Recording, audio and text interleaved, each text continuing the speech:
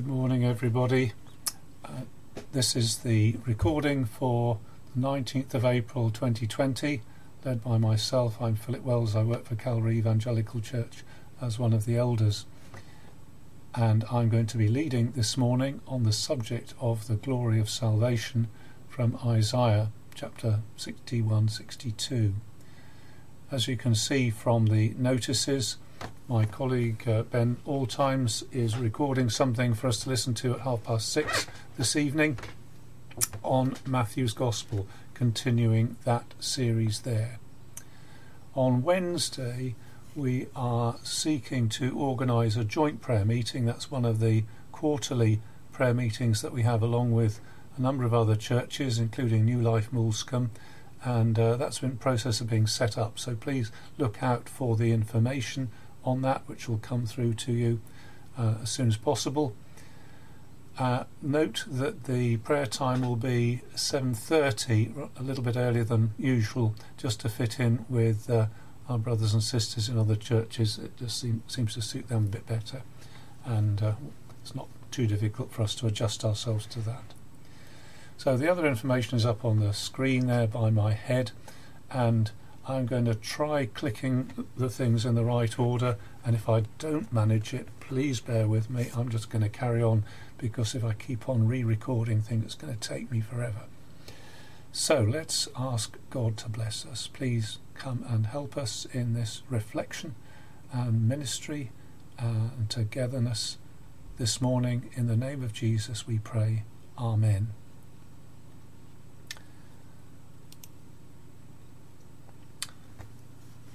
In a moment we're going to sing Psalm 121. I've chosen this because it is a psalm that speaks about the help that God's people have.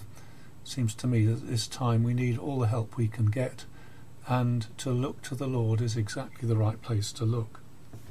Psalm 121 says, I lift up my eyes to the hills.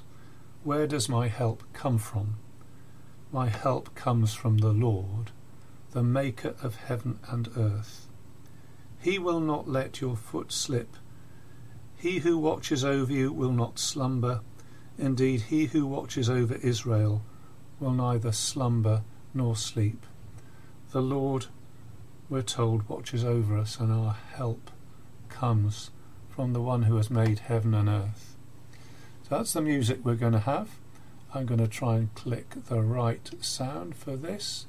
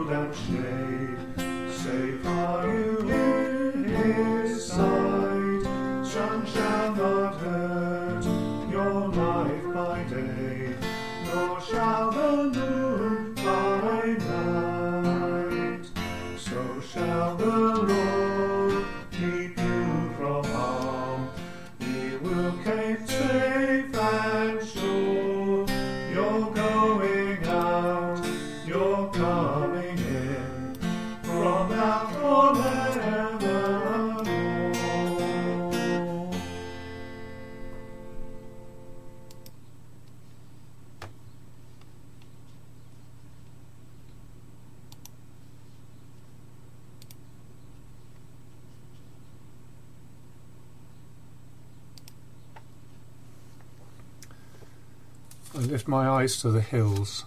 Where does my help come from? My help comes from the Lord, the maker of heaven and earth. Let's come to him in prayer. Almighty Maker, great Creator, you are full of power and wisdom and glory. We who are upon this earth, small creatures, yet made in your image, we dare approach your footstool through the mediator, the Saviour, the great High Priest, the merciful and faithful High Priest, Jesus Christ, who made purifications for sins and is now at the right hand of the Majesty in heaven. Through him we come and confess our sins, our many sins of omission and commission, the many things that go on in our hearts and minds that are not the sort of thing that went on in the heart and mind of Jesus Christ. We confess our sins and ask for forgiveness. Please grant us repentance, that we should not love our sins and stick to them, but turn from them and hate them and see the ugliness of them and the beauty of your way. We come to thank you that you have kept us, all of us who are able to watch and listen this morning. We thank you for the degree of health and strength that you've given us, and we pray for those who don't have that health and strength. Particularly pray again for those who are vulnerable and needy, and pray, as we shall no doubt do later, for those who serve our nation in various capacities, and not least those who serve medically in the NHS. We ask, Lord, that at this time the work of God would not come to a stop, but rather we pray that the work of your kingdom would go forward. We pray even that there would be a softening of hearts and a gathering in of men and women and boys and girls who have come to repentance and faith in Jesus Christ. Please equip us, your people, to be your ambassadors in this cause, in this venture and in this mission, so that you will have the glory. And we pray our prayers in the name of Jesus. Amen.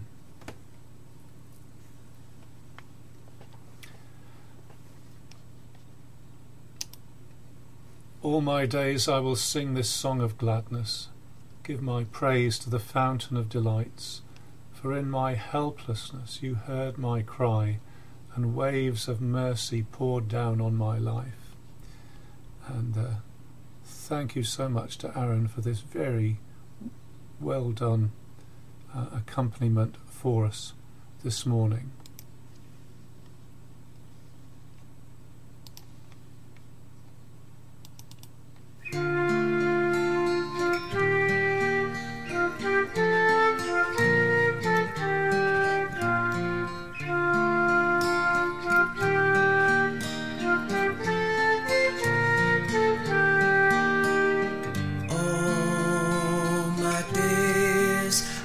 Sing the song of gladness, give my praise to the fountain of delights. For in my helplessness you heard my cry, and waves of mercy poured down on my life.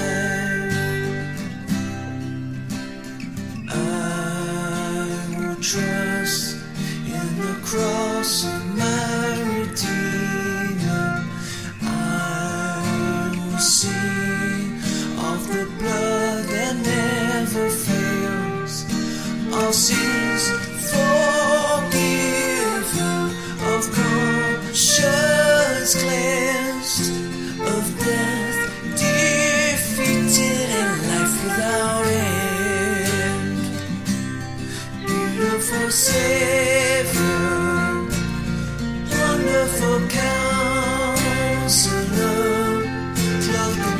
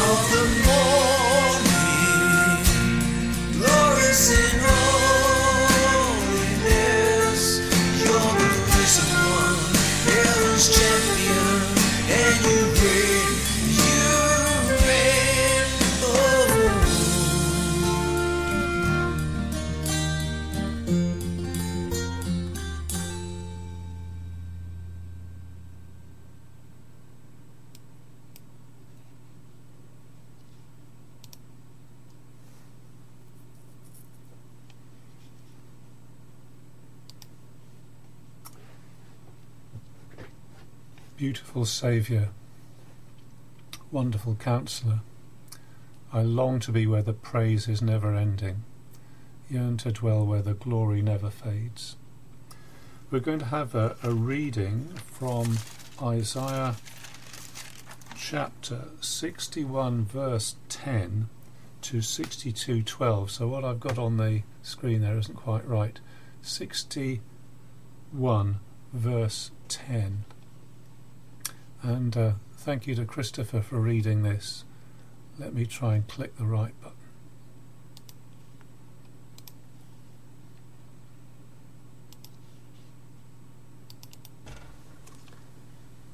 Isaiah chapter 61, starting at verse 10. I delight greatly in the Lord, my soul rejoices in my God, for he has clothed me with garments of salvation, and arrayed me in a robe of righteousness. As a bridegroom adorns his head like a priest, and as a bride adorns herself with her jewels. For as the soil makes a young plant come up, and a garden causes seeds to grow, so the sovereign Lord will make righteousness and praise spring up before all nations. For Zion's sake I will not keep silent, for Jerusalem's sake I will not remain quiet, till her righteousness shines out like the dawn, her salvation like a blazing torch. The nations will see your righteousness, and all kings your glory. You will be called by a new name that the mouth of the Lord will bestow. You will be a crown of splendour in the Lord's hand, a royal diadem in the hand of your God. No longer will they call you deserted, or name your land desolate, but you will be called Hephzibah, and your land Beulah. For the Lord will take delight in you, and your land will be married. As a young man marries a maiden, so will your sons marry you. As a bridegroom rejoices over his bride, so will your God rejoice over you. I have posted watchmen on your walls, O Jerusalem. They will never be silent day or night. You who call on the Lord, give yourselves no rest, and give him no rest till he establishes Jerusalem and makes her the praise of the earth. The Lord has sworn by his right hand and by his mighty arm, never again will I give your grain as food for your enemies, and never again will foreigners drink the new wine for which you have toiled. But those who harvest it will eat it and praise the Lord, and those who gather the grapes will drink it in the courts of my sanctuary. Pass through the gates, prepare the way for the people, build up the highway, remove the stones, raise a banner for the nations. The Lord has made proclamation to the ends of the earth. Say to the daughter of Zion, see your Saviour comes. See his reward is with him, as his recompense accompanies him. They will be called the holy people, the redeemed of the Lord, and you will be called sought after, the city no longer deserted. Amen.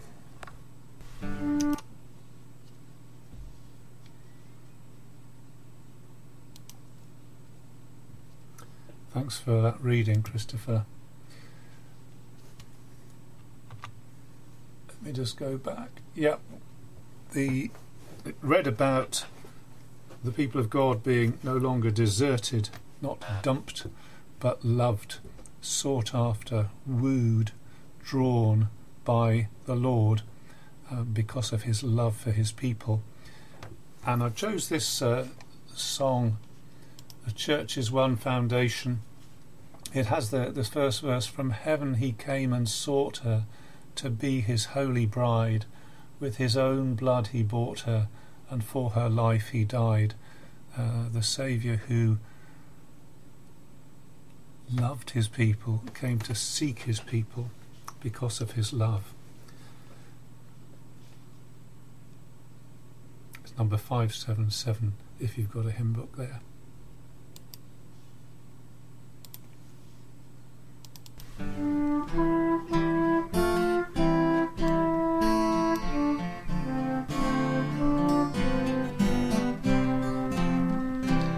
The church is one foundation, is Jesus Christ her Lord.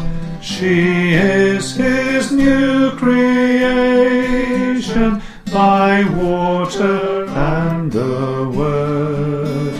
From heaven he came and sought her to be his holy bride.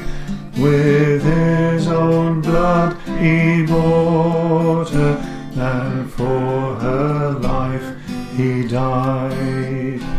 Elect from every nation, yet one through all the earth, a charter of salvation, one Lord, one faith, one birth, one holy name she blesses, and shares one holy food.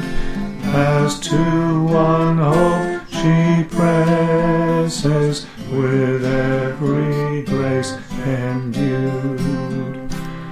We see her long divided by heresy and sect, yet she by God is guided, one people, one elect. Her vigil she is keeping, her cry goes up, how long? And soon the night of weeping shall be the dawn of song. In toil and tribulation and tumult of her war, she waits the consummation of peace forevermore, till with the vision glorious her longing eyes are blessed. At last the church victorious shall be the church at rest. Yet she on earth has union with those whose rest is won, and shares in sweet communion with God the three in one, whose love has made them holy. Lord, grant to us your grace, with them the meek and lowly in heaven to see your face.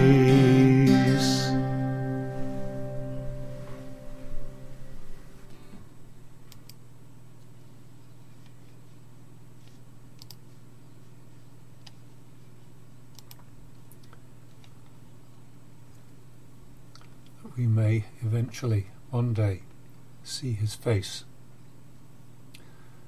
Mark's going to lead us in a prayer for our nation. So let me bring Mark in. Thank you for bringing us this prayer, Mark.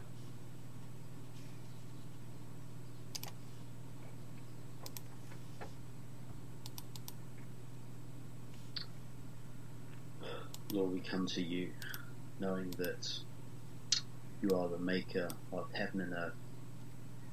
You are the one our lives depend on. Lord, we need you. Every day we need you. We cry to you that you would have mercy on us. As a nation, Lord, we deserve judgment. We have sinned and erred and gone far from you in many ways. Many people do not have any respect for you, do not come to you, do not pray to you, Lord, do not know you. They live their lives as if you were not there, Lord. And we are saddened by this, and we pray that this would change. We pray that people in our nation would want to really pray to the living God. Lord, there have been so many idols, there are so many idols around us still. Lord, thank you that during this coronavirus, you are smashing some of those idols away, that people cannot rely on them anymore, and we pray that they would rely on the Lord God, the God of Abraham, Isaac and Jacob. Lord, have mercy on us, Lord. Oh Lord, be with our Prime Minister, be with our government as they make decisions. Lord, help them, give them wisdom, Lord, even though they may not ask of you. Lord, we pray for our Queen. Thank you for her Christian testimony. Please bless her, Lord, at this time, and the royal family, Lord. We pray for those in the NHS, Lord. Think of all these people that need care, and we thank you so much for our health service. Well, we take it for granted sometimes, but we appreciate it when things are tough like now. Oh Lord, please, we pray for professional doctors and nurses. Particularly pray for Estelle, Lord. You would bless her at this time. Help her, give her strength, we ask. Oh Lord, there is so much to pray for, but we thank you we can pray for these things, our nation, and bless this day. Bless the ministry from your word, we pray. In Jesus' name. Amen.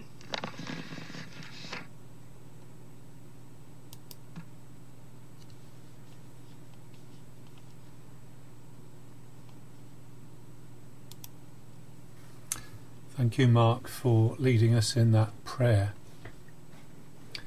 We're going to be thinking about what's said in Isaiah 61 and 62, which Christopher read to us. And here's my introduction. Talking to Annika about her sister in the German health service. Apparently, German hospitals too are short of protective equipment, and they also struggle at the moment to get people into isolation. We thought it was just the UK, didn't we?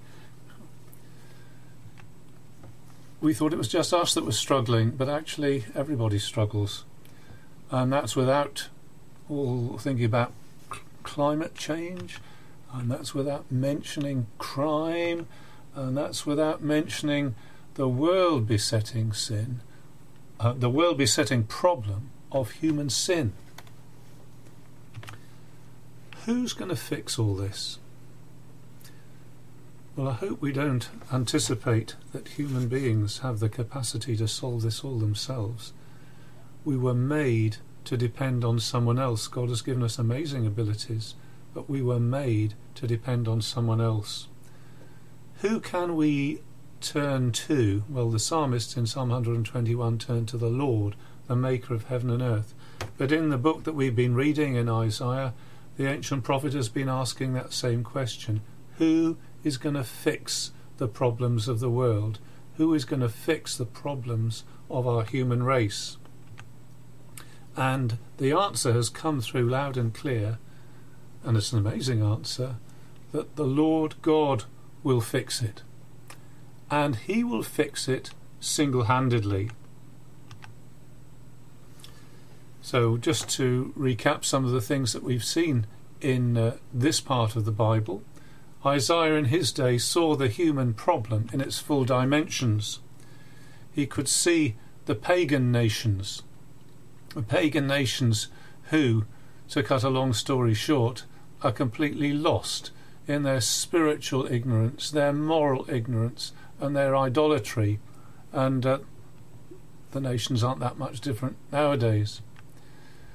He saw the condition of God's people, the ones chosen for his favour, Israel, who had received spiritual instruction and moral instruction, had been taught very clearly that there were not many gods, but there were one God. Hear, O Israel, the Lord our God is one.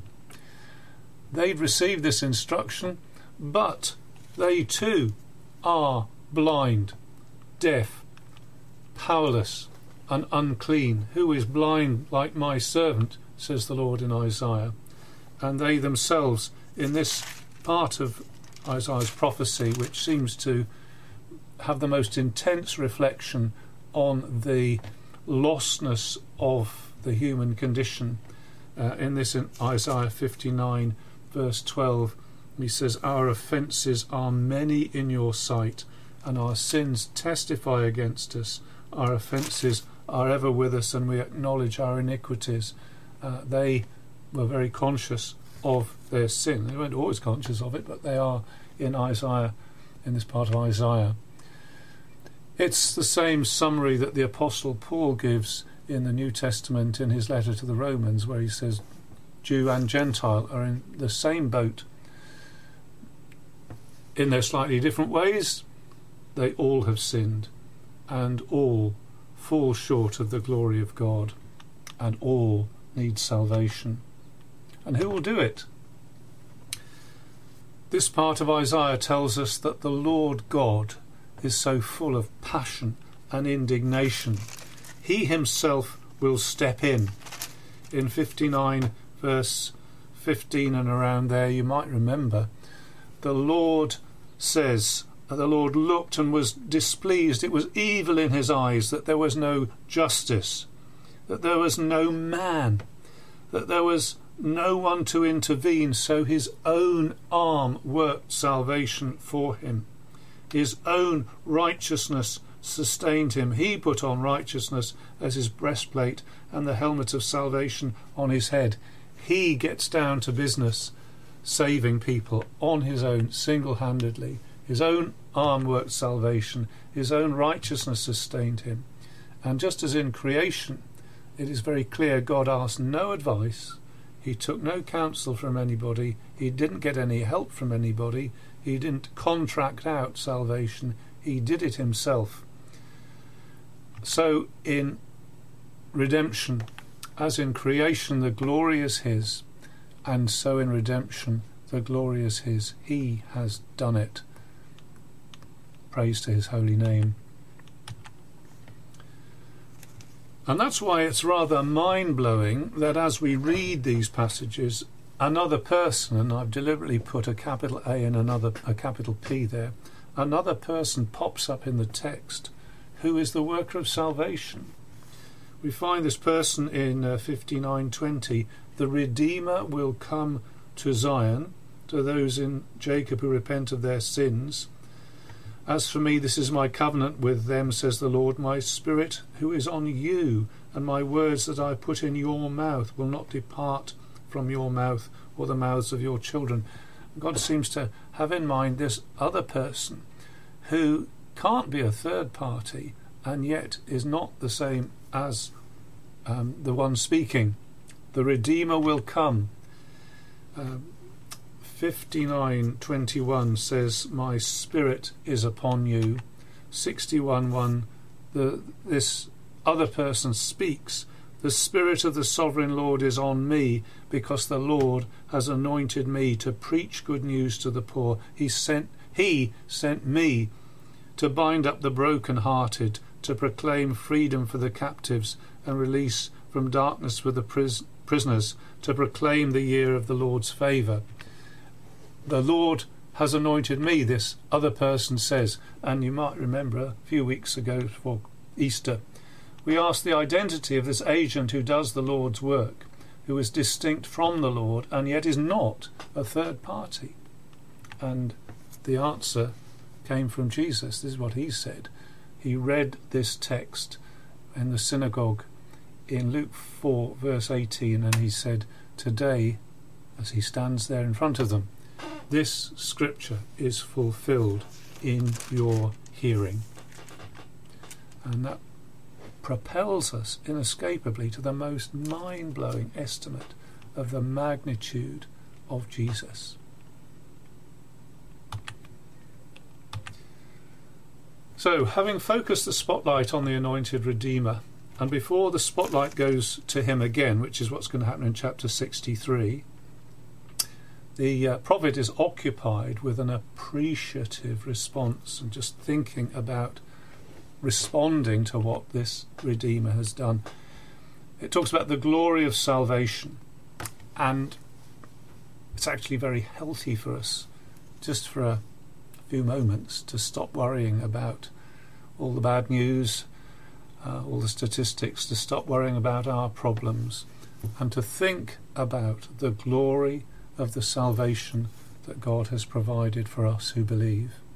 And that's what I'd like us to do, to enumerate the blessings we have in Christ, to count our blessings, and that's what we're going to try and do for these next however many minutes, 20 minutes or so. So what I'd like to do first is just to go through the text in a little detail and then to draw out some general points across the text.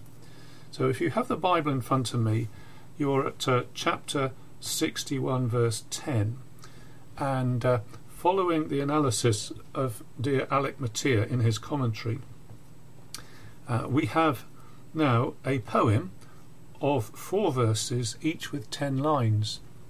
And if you're inclined to press the pause button and just to look in your Bible to see whether you've got 10 lines going down verses 10 and 11, and then another 10 lines, chapter 62, 1 to 3, and then another 10 lines, chapter 62 verses 4 and 5, and then another 10 lines, 6 and 7. Well, you can check it out. But that's I'm going to go with that analysis. We have a poem of 4 verses. It is poetry, and this text is meant to be strong on atmosphere and vision, actually on emotion and response. And I hope as I take us through it, we'll get some of that will come out of it. Some of that will be drawn out. So just looking at it in a little bit more detail, I'm not going to go through every single word of it, but chapter 61 verses 10 and 11 is about rejoicing. I delight greatly in the Lord. My soul rejoices in my God, for he has clothed me with garments of salvation. He's arrayed me in a robe of righteousness. It talks about the clothing, like a bridegroom adorns his head like a priest, and like a bride adorns herself with jewels. It talks about plant life as the soil makes the young plant come up, and so on. It actually talks about sprouting 3 times. The plants sprout, the garden causes seeds, I think, to sprout, so the Lord will make righteousness and praise sprout up from before all the nations. It's sort of bursting out. Then at 62 verses 1 to 3, the speaker, is this the anointed one speaking? Is it the prophet speaking? Doesn't seem to be Zion, does it? For Zion's sake I will not keep silent. For Jerusalem's sake I'll not keep quiet. He's got something that he's not going to shut up about. And he talks about Zion's righteousness shining out like the dawn, and the nations seeing that righteousness, and all the kings seeing the glory, and this is going to be a new name that the mouth of the Lord will bestow. So Zion's brilliant glory and a turnaround. You'll be a new name, which we'll find out about in a moment. And then the next verse is about Zion not being deserted or dumped, but sought after, loved, cherished.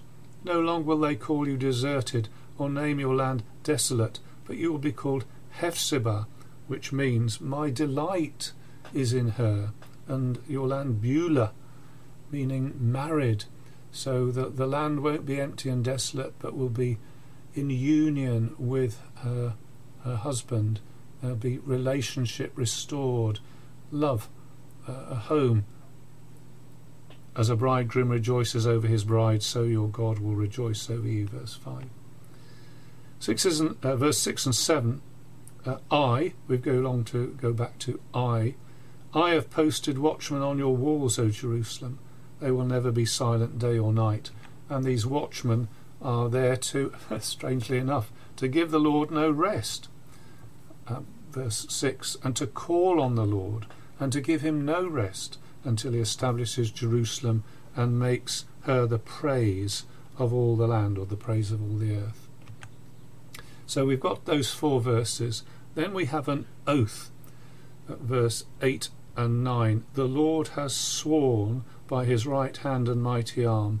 And what he's saying is, you'll never be in that position where I have to discipline you, hand your land and your goods over to a foreign nation. That will never happen again. Your fruit will be for the Lord. That's how it ought to be. Never again to be handed over to the exploitation of the nations. And then we move on in verses 10 and 11 and 12 to the matter of a highway. Build up the highway, verse 10. This highway is a highway that people travel on. It's also a highway that the Lord travels on, verse 11c. Say to the daughter of Zion, see, your Saviour comes. This whole idea of reuniting the people back in the place where God is, God back in the place where the people are, and there's a highway between them. We'll come to that in a moment. Several words aren't quite translated. It ought to say behold. Behold, the Lord has made a proclamation. See to the daughter of Zion, behold, your Saviour come. Behold, his reward is with him. There's a song, Zion, behold, your Saviour come, sung by Maddie Pryor. And there's a promise in this restoration of these people being holy, verse 12, and redeemed and loved. So that's just quickly going through the text. And what I'd like to draw from it is 6 glories of salvation. And based on the text, but drawing across it, number 1, an amazing input of grace and favour. An amazing input of grace and favour. I put amazing because some of you know there's a song which says amazing grace. So I think there's something amazing here. Grace meaning undeserved favour. It's not merited by the recipient. And in these verses we have a huge and unexpected change of fortune, an unexpected input of grace and favour.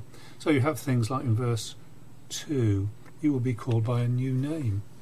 Now the name is the character. It's your character and status. This is going to be new. You're going to have a new status and a new character. And it looks pretty much like verse 4 tells us what the new name is. Your old name was deserted and desolate, lost, forsaken, forgotten. But your new name is delighted in, treasured, rejoiced over. What a wonderful thing. You could imagine the land here like a woman who's been dumped and she's on her own and nobody loves her. And all of a sudden, in comes this phone call. Oh, I've been trying to link up with you. How have you been? Let's go out together. Let's see one another. Oh, I'd long to spend time with you. And this is the Lord speaking to his people.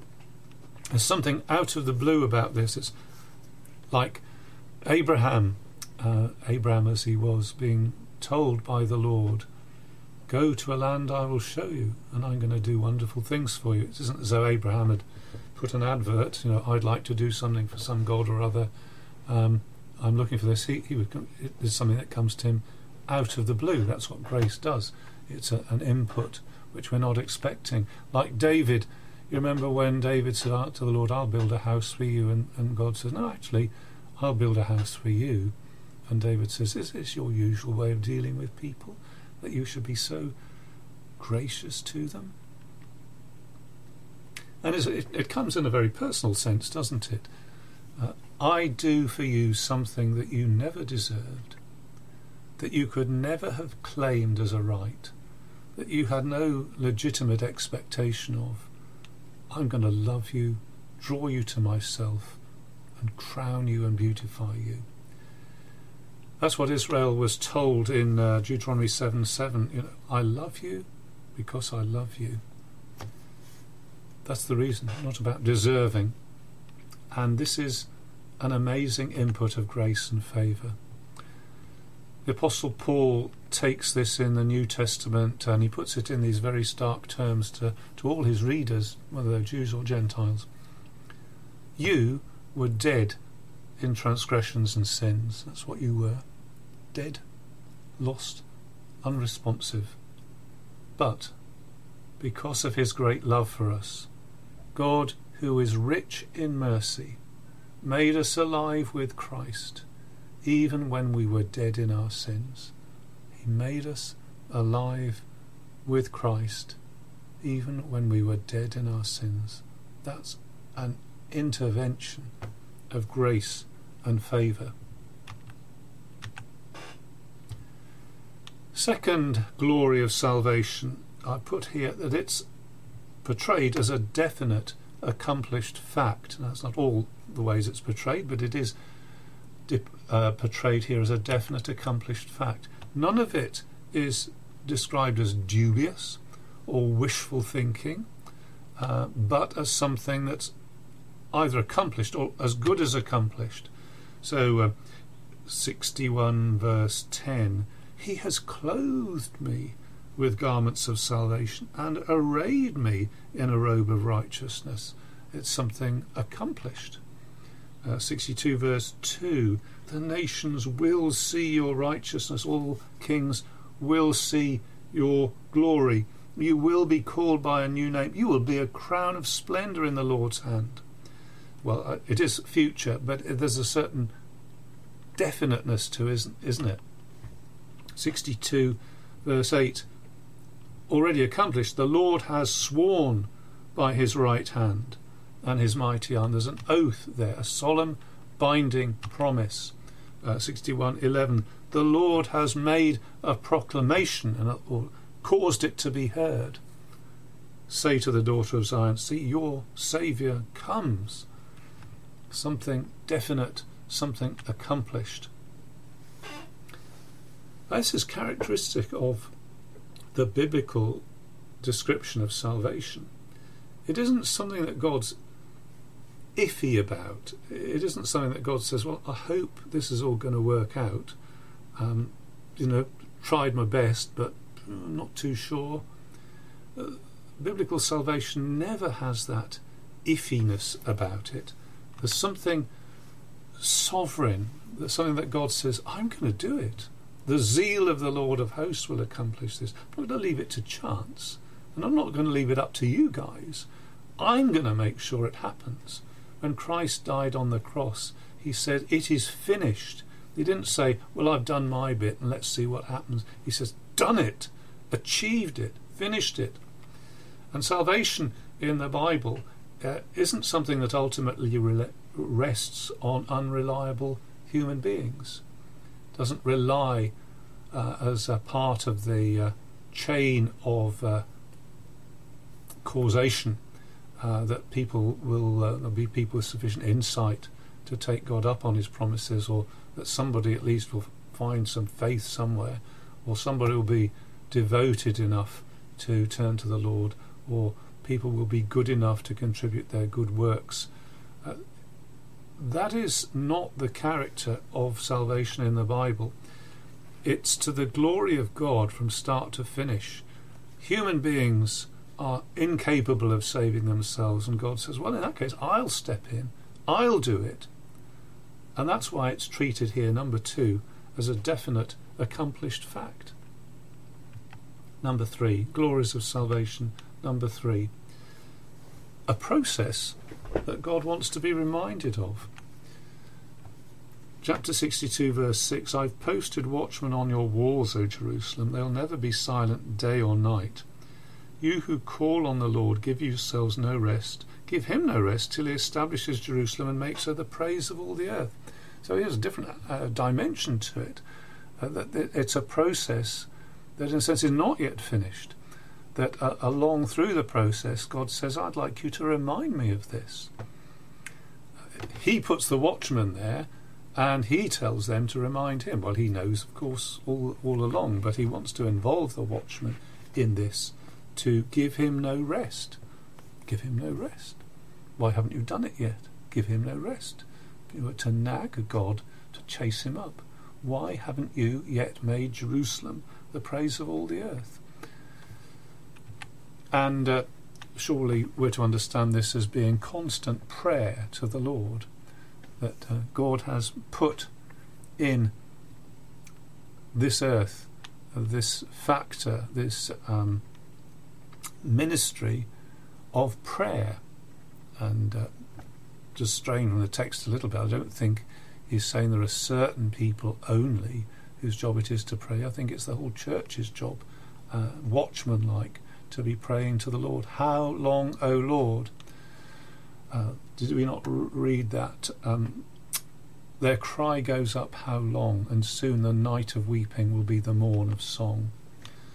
And here we are living in this tension between the things that will certainly happen and the current state of things, and we resolve that tension by prayer. We come to him in prayer. Hopefully in the next few days we will be able to, as churches together, to pray these sorts of prayers. And the amazing thing is that God has put that thing in the Christian life. God uses our prayers to do what he's already said he will do, to make his city, his kingdom, his cause, indeed his Son, respected, honoured, worshipped, wondered at.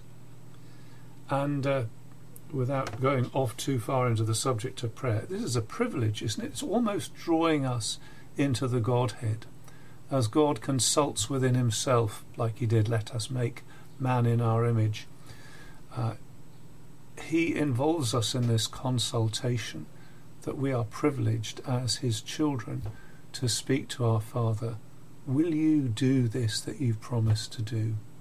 Well, number 3, a process that God wants to be reminded of, the glories of salvation. Number 4, glories of salvation. Beauty, a beautiful thing. And I'd like to pick up on the many references to things that are beautiful. 61 verse 10, the speaker says, I've been clothed in garments of salvation and arrayed in a robe of righteousness, as a bridegroom adorns his head like a priest. What he's meaning to say, this is very beautiful, very splendid, very special clothing. And as the bride is adorned, he adorns herself with jewels. Well, in our culture, the adornment is, I guess, more on the bride, so we can identify with that part of it. The bridegroom is very splendid. The bride adorns herself with her knockout beauty as the bride, and there's something beautiful in store here. And verse 11 talks about sprouting, as I've said. The soil makes the young plants sprout up, and a garden causes seeds to sprout. The sovereign Lord will make righteousness and praise sprout before all nations. Something like the green shoots of spring. They're beautiful, aren't they? There's lovely green shoots and springing, sprouting. I'm reminded of the idea of the branch sprouting out. Didn't look up whether the words are similar. They're certainly not the same words.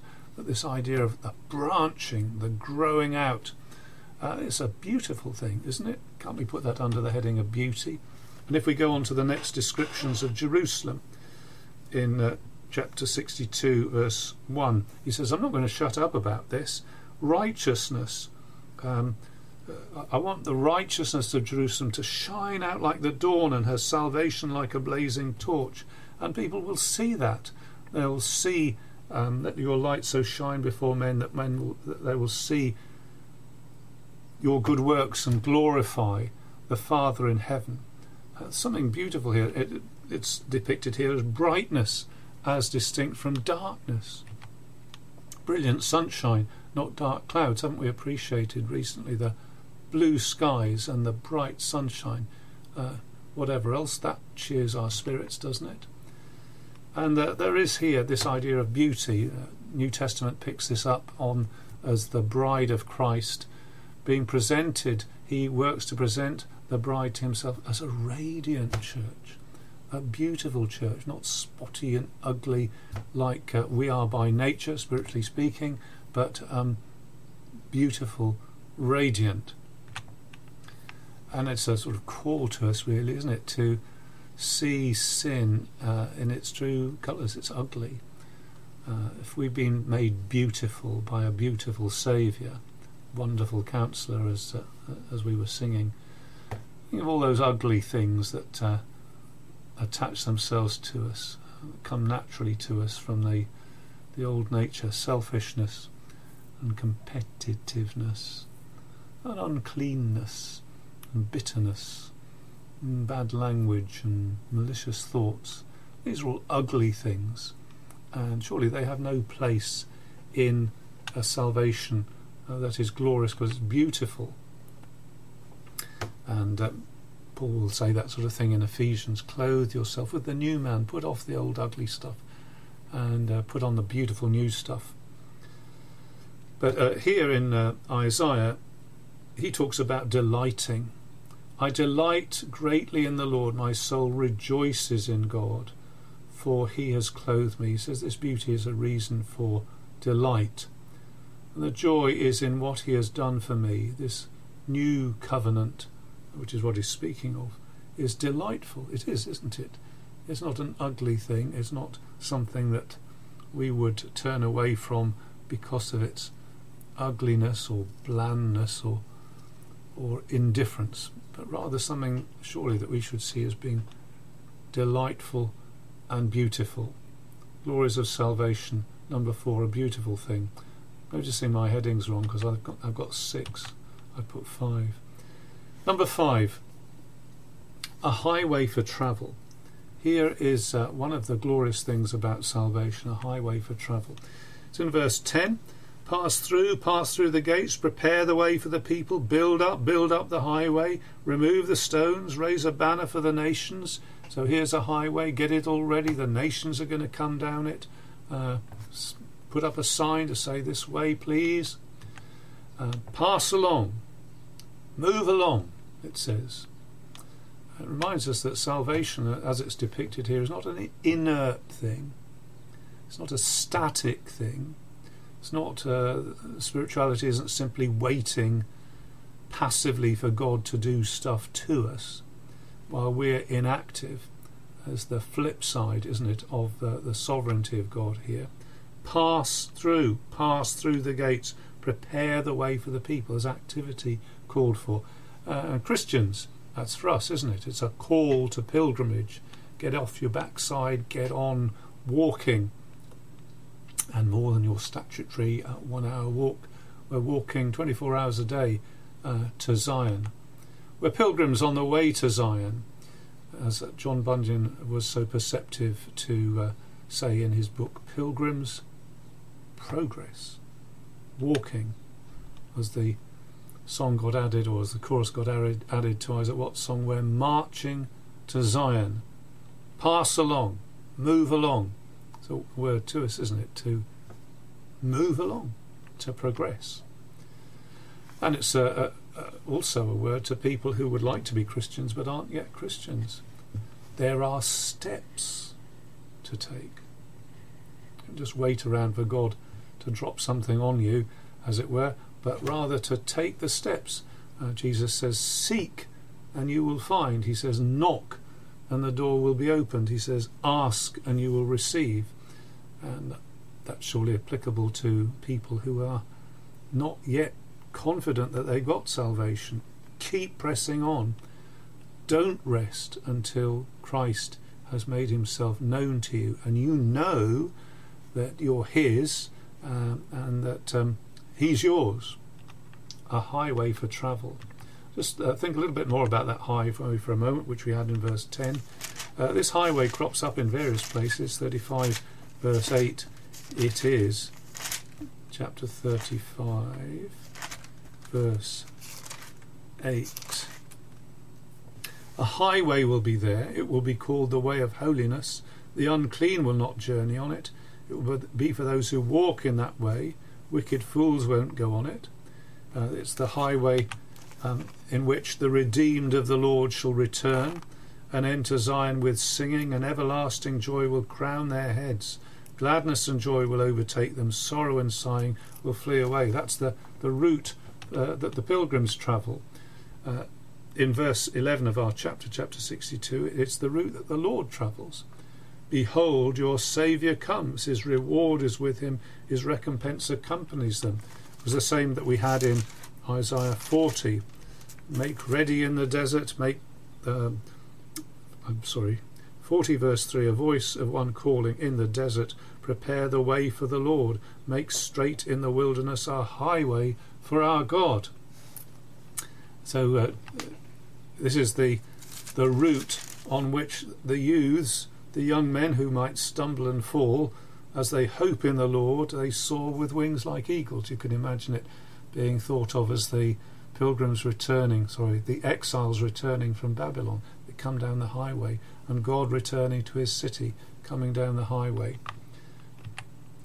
And in 49:11, the highway will be raised up. 49:11, I will turn my mountains into roads, my highways will be raised up, and they will come from afar, from the north, from the west, from the region of Aswan. This is the people being gathered in from the nations coming along that highway. And so a highway, yeah, lots of things to think about with the highway. Get on the highway. Sixthly, and finally, glories of salvation. There is a highway to travel, but there is a Saviour to see. And I'm just going to come to 61 verse 11 with these beholds. Behold, the Lord has made a proclamation to the ends of the earth. Say to the daughter of Zion, behold, your Saviour comes. Behold, his reward is with him. His recompense accompanies them. Look at all these goodies that he's got under his arm. Amazing presents and gifts to distribute. Look at the bounty with which he approaches. I'm reminded of another place where it's very similar wording in Zechariah. Rejoice greatly, O daughter of Zion. Shout, daughter of Jerusalem. See, your king comes to you, righteous and having salvation, gentle and riding on a donkey. Do you think it's possible to focus down on this coming of the Saviour more than a sort of a generalised coming of God to the presence of his people? Do you think when John the Baptist said make way, make the road level in the desert for the coming of God, do you think it was possible to focus it down even more specifically? Do you think John the Baptist, when he said prepare in the desert a highway for our God, and the next person who comes is Jesus to be baptized, do you think when it was that fateful day in Jerusalem, the sort of Jewish national day, when everybody was full of excitement and a prophet from Galilee deliberately got onto a donkey and rode into Jerusalem, do you not think that Jesus was very deliberately picking up on these prophecies? Shout, O daughter of Jerusalem, your Saviour comes to you. Jesus did deliberately picked up on this, and to be perfectly frank, if it was good enough for Jesus, that's good enough for me. Do we see him at that event? Do we see who he truly is? Do we see the magnitude? The crowd just said he's a prophet from Galilee, but he was more than that, wasn't he? And can we think of his coming in an even bigger sense, as he himself saw it, that there was a sense in which his coming was split over two events separated across time. His final and conclusive coming, Jesus spoke of this, didn't he? The Son of Man comes in his glory and all the angels with him, and he will sit on his throne in heavenly splendour. The final coming of the Lord. If we can trust him on the things he said in his earthly ministry, can we not trust him in this? Every eye will see him. There's a look of faith, isn't there? To see him and to trust him, to look to him all the ends of the earth and be saved. That look brings light and refreshment into the soul. There will be another look on that day when he comes. every eye will see him, and the tribes of the land will mourn because of him. There'll be another look, there will be another look, which is a look of regret. If only I had seen him before, if only I had realised who he was before. Don't wait till that day to see him as he really is. Don't let it get too late, but rather, as this text says, behold your Saviour come.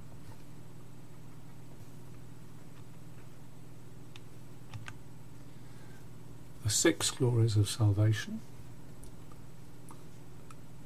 that we've been through are: number 1, an amazing input of grace and favour. That's a wonderful thing. Number 2, the certainty described in some ways here as an accomplished fact. Number 3, salvation as something amazingly that God wants us to be part of as we pray. Number 4, salvation, a thing of beauty. Not ugly, but beauty. Number 5, a highway to travel. Get on the road. And number 6, a saviour to see.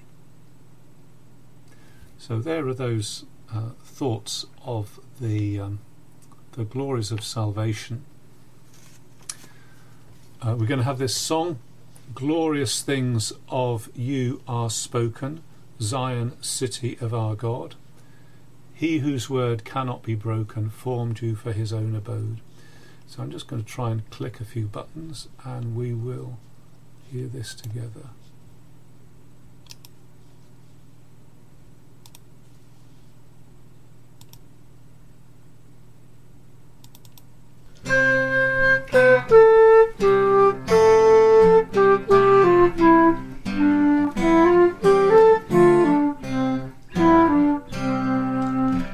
Glorious things of you are spoken, Zion, city of our God. He whose word cannot be broken, formed you for his own abode. On the rock of ages founded, what can shake your sure repose? Where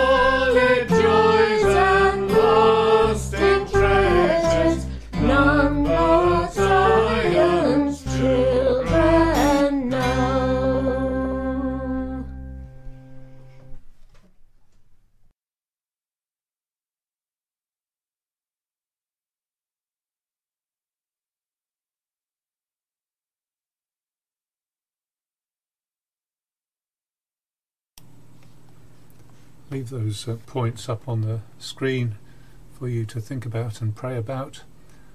Perhaps have a little discussion if you're with somebody that you can mull over those things with. I will say a prayer to close.